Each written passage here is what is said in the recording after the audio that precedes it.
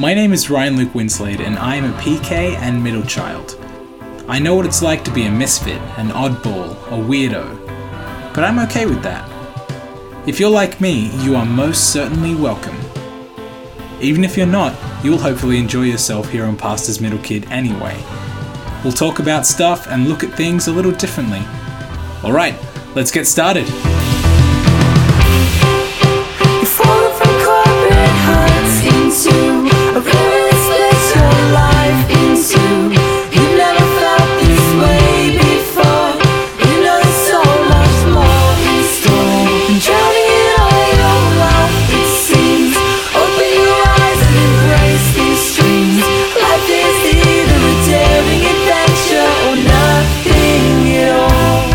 Hello and welcome to the 37th episode of Pastor's Middle Kid. My name is Ryan Luke and it's just me today. I hope that's okay. Hopefully this will be just as inspiring, maybe even more than usual, and possibly entertaining as well. Who knows? Now, the reason I am doing this alone is not because I couldn't get a guest. No, I have plenty of friends here at YWAM Newcastle who are willing to jump on. But this last week has been a little busy. You see, I've started the School of Communication and Digital Influence full-time now, ever since I got my staff debt cleared a couple weeks ago on Friday, which was amazing. So now I'm in class every day for lectures, and still hoping to raise about $2,300 more so that I can finish the course, but I'm learning a whole lot. Now, this last week we had a bloke named Kenny Jackson from the USA, based out of YWAM Kona, who came to speak on, well, the first week was Foundation of Communications, and I only got to sit in one day of lectures for that, but last week it was Sexuality in the Digital Age. And that seems a little unrelated to the whole broad topic of communications. However, he really went in depth about sweeping social change and how that can shift the paradigm of a generation, of a culture. And so really focusing on the influence side of the School of Communication and Digital Influence. I thought it was fascinating, and if you have any questions about any specifics that were shared, I'd love to share that with you. Just hit me up with an email, ryan.luke.winslade@gmail.com, or on Facebook, facebook.com/pastorsmiddlekid, or Twitter @PMKpodcast.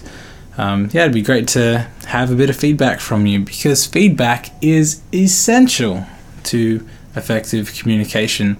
And now I did also, in this last week, start up video updates, kind of outlining what I've been learning, different revelations I've had from the week of the School of Communication. So you can find that on my YouTube channel, which I believe is just Ryan Luke Winslade.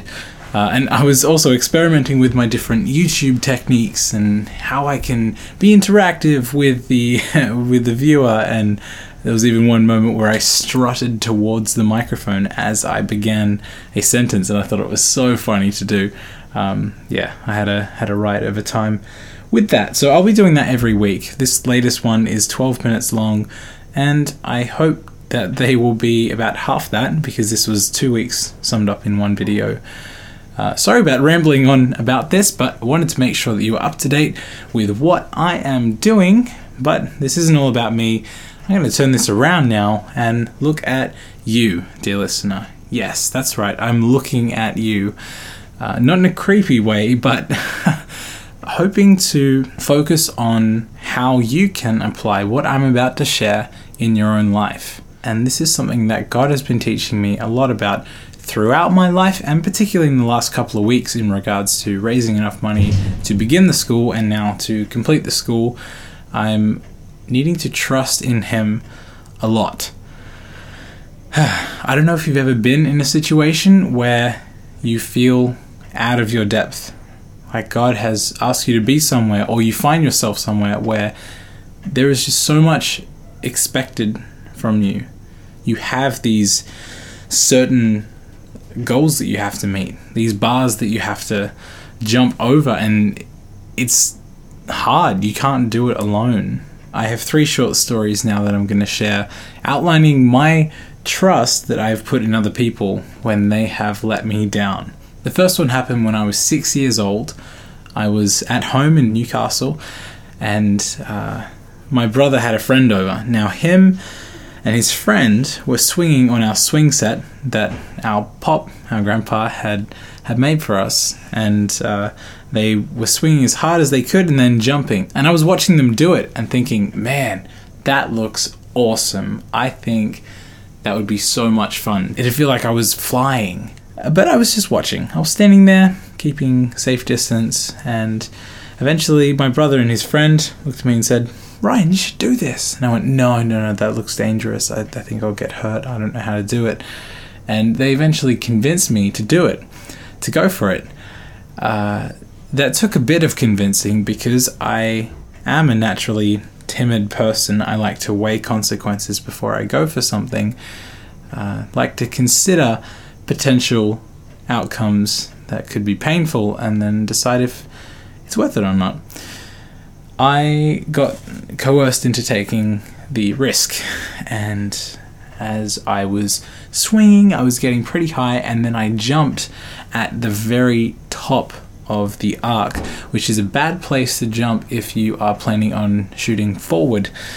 So I went straight up and straight down and broke my wrist, and it hurt a lot. I remember crying for 20 minutes straight, and the only thing that cheered me up was playing Memory on my dad's Nokia phone in the emergency waiting room at the hospital. I learned that day that people can't assure you of something that is beyond their control. So even though I trusted my brother and his friend, they could only keep me safe so far. And then I made the choice to take a further risk, and it ended badly. The second story I have to share is from when I was in year 6. Now, these next couple are from roughly the same time. There was this boy that had just moved to our school. I was in Nowra at the time, and he was a bit of a show-off. But I liked him. I thought he was pretty cool. I didn't think he was a tool or anything. He used to do things to get people's attention and to look impressive. So he went to the hedges that we had by the handball court and started catching bees in his hands and showing that they weren't stinging him. Now I watched him do this, and so I saw that he wasn't getting hurt. And much like with my brother in the swing, I thought, if he's not getting hurt, I reckon I could do that without getting hurt. And he convinced me to do it, so I went for it. And I caught a bee in my hands, and I thought, this is kind of cool. I have a bee in my hands, and I don't know if I'm allergic to bees or not. My mother is, so I very well could be. This could be death-defying stuff. This is awesome. And then I got stung, and it really hurt. I wasn't allergic to bees, thankfully, but I went into the sick bay and sat there as one of the office ladies gave me an ice pack and asked me what had happened. I said I was catching bees with this particular friend, and she asked why on earth I was doing that, and I said because he didn't get stung and he did it 10 times in a row. 2 minutes later, in comes my friend with a bee sting, and the office lady smirks at him and says, yeah, what were you doing? And I kind of felt like he got his just desserts. However, that's not what I'm getting at here. Revenge is not good. What I am trying to get at here is that I trusted him, but he couldn't come through because it was beyond his control. Those were my hands. That was not his bee. He didn't tell it what to do. So I got stung and it hurt. A couple months later, I was at my friend's house, still in Nowra, and he was very good at coming up with crazy ideas. This particular idea may not have been the most outlandish, however, it was definitely foolish. He said to me, I think we should ride down the hill at the front of my house, me on the bike, towing you by a rope on the scooter. And I said, that sounds really dangerous. I could see that ending badly. I don't want to do it. And he said, come on, it'll be fun. Basically like Bob the Tomato saying, oh, come on, it'll be fun. Nope, not gonna do it. It's for the kids. So much like Larry, I said, oh, okay, but they better not laugh. No, I decided to trust him. And so I got on the scooter. It was all tied and attached. And amazingly, I don't know if he ever took scouts or learnt how to tie knots or anything, but that thing was pretty solid. It could have just been a granny knot. I don't know. But it definitely towed me down the hill. It was the biggest hill in Nowra, down Berry Street, if you're familiar with the city. And I heard him shout over his shoulder, "I can't brake." I said, "What the heck do you mean you can't brake?"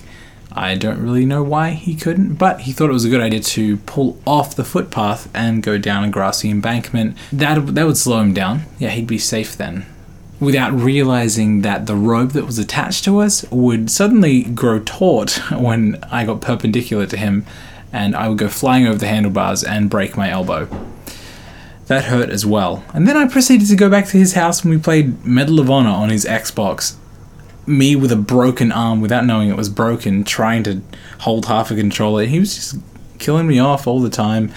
I trusted him, and he did something that was within his control. He could have kept going down the footpath and eventually slowed down. However, he made a decision that ended up hurting me quite badly. But then, of course, I learned how to write left-handed and play handball left-handed, which became quite valuable assets later on. Regardless, I got hurt as a result of his decision, and I trusted him. So what can we learn from this, boys and girls, ladies and gentlemen? People are only trustworthy to a point. We can only do so much before it is beyond our control. So what does the Bible have to say about this? Proverbs 3, 5 and 6 says, "Trust in the Lord with all of your heart, and don't lean on your own understanding, but in all of your ways acknowledge him, and he will make your path straight." Trust in the Lord with all of your heart. Well, naturally, because I've had these experiences where I was hurt because I trusted, my flesh, who I am, is resistant to trusting because I fear that it will end up in pain. But that is using my understanding, that is using my experiences, my way of thinking. Now, the Bible here says, don't lean on that. Don't depend on that. Do not rely on that. How many more synonyms can we get in here? Don't hold to that. That is not where your focus should be. Because God is able to follow through. God is able to fulfill what man cannot. So I'm learning.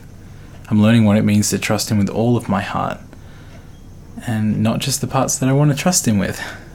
It's difficult. Trust is only natural to a point. We can only do so much, and then we have to depend on God for the rest. We have to have faith that he's going to come through. And even with me, with fundraising, I got to the point where I said, "God, you want me to do this school, and you've told me that I'm doing everything that I need to do. So why isn't there any breakthrough coming? Why am I not seeing enough money come in for me to sit in lectures? Why am I not, even now, not seeing enough money come in so that I can pay off the school, so that I can breathe?" Yet I choose to trust him. I choose to rely on him instead of me, instead of my understanding, instead of what circumstances tell me is true. I choose to rely on who is true. And that's hard stuff. People will ultimately let you down, but God will never, ever let you down. God is not slow at keeping his promises. God never withholds when he says that he will give. He always follows through with his promises. And all that we can do is be obedient with what he said. And that is to trust in God with all of our heart. And that is to love our neighbor. And that is to love God. That is to offer ourselves as living sacrifices. What is in the Word of God is the instructions. There is so much in there that it demands a response. Now, I'm not saying we are under law. By no means. I sound like the Apostle Paul right then, don't I? No, because we're under grace, out of an overflow of gratitude, of love, we keep the commands of God. And God will always, always satisfy. So I choose to trust. I choose to not rely on what I think, what I perceive to be the reality, but I choose to believe God for His higher reality. His ways, His thoughts are higher than ours, than mine. So trust God. He's not like us. He's not fallen. He will always deliver on His promises. Always. So be encouraged. Take heart. Take a leap of faith. Trust in the Lord with all your heart. Don't depend on your own understanding, but in all of your ways acknowledge Him, and He will make your path straight. He will. Hold on to that. Jesus, thank You that You are trustworthy and that You are always faithful. You search us and know our hearts, test us and know our anxious thoughts, and see if there is any offensive way within us, and lead us in the way everlasting. Amen. Great. Well, thanks for listening to a bit of a preachy Pastor's Middle Kid. I trust that you found it inspiring in some way or other. And yeah, I trust that God has been speaking to you through it. And I encourage you to take this not just right now, but to meditate on it and search your own heart also, and see if there are areas that you can grow in trust, that you can believe God fully where you haven't before. And yeah, I would love to hear from you, like I said earlier, and you can do that at ryan.luke.winslade@gmail.com. I also have a Patreon if you are at all interested in helping me out and supporting this show to continue. That is Patreon, patreon.com/Pastors Middle Kid, and you can contribute a couple of dollars a month or whatever you think this is worth, and I will look at getting some exclusive content and bonus things in there, so that there's a little more incentive than just the goodwill of your own heart, though I believe that you have good hearts also. Yeah, tune in next week, and I hope that you have a wonderful time doing what you're doing. God bless you and your families. Goodbye. Trust in the Lord with all your heart.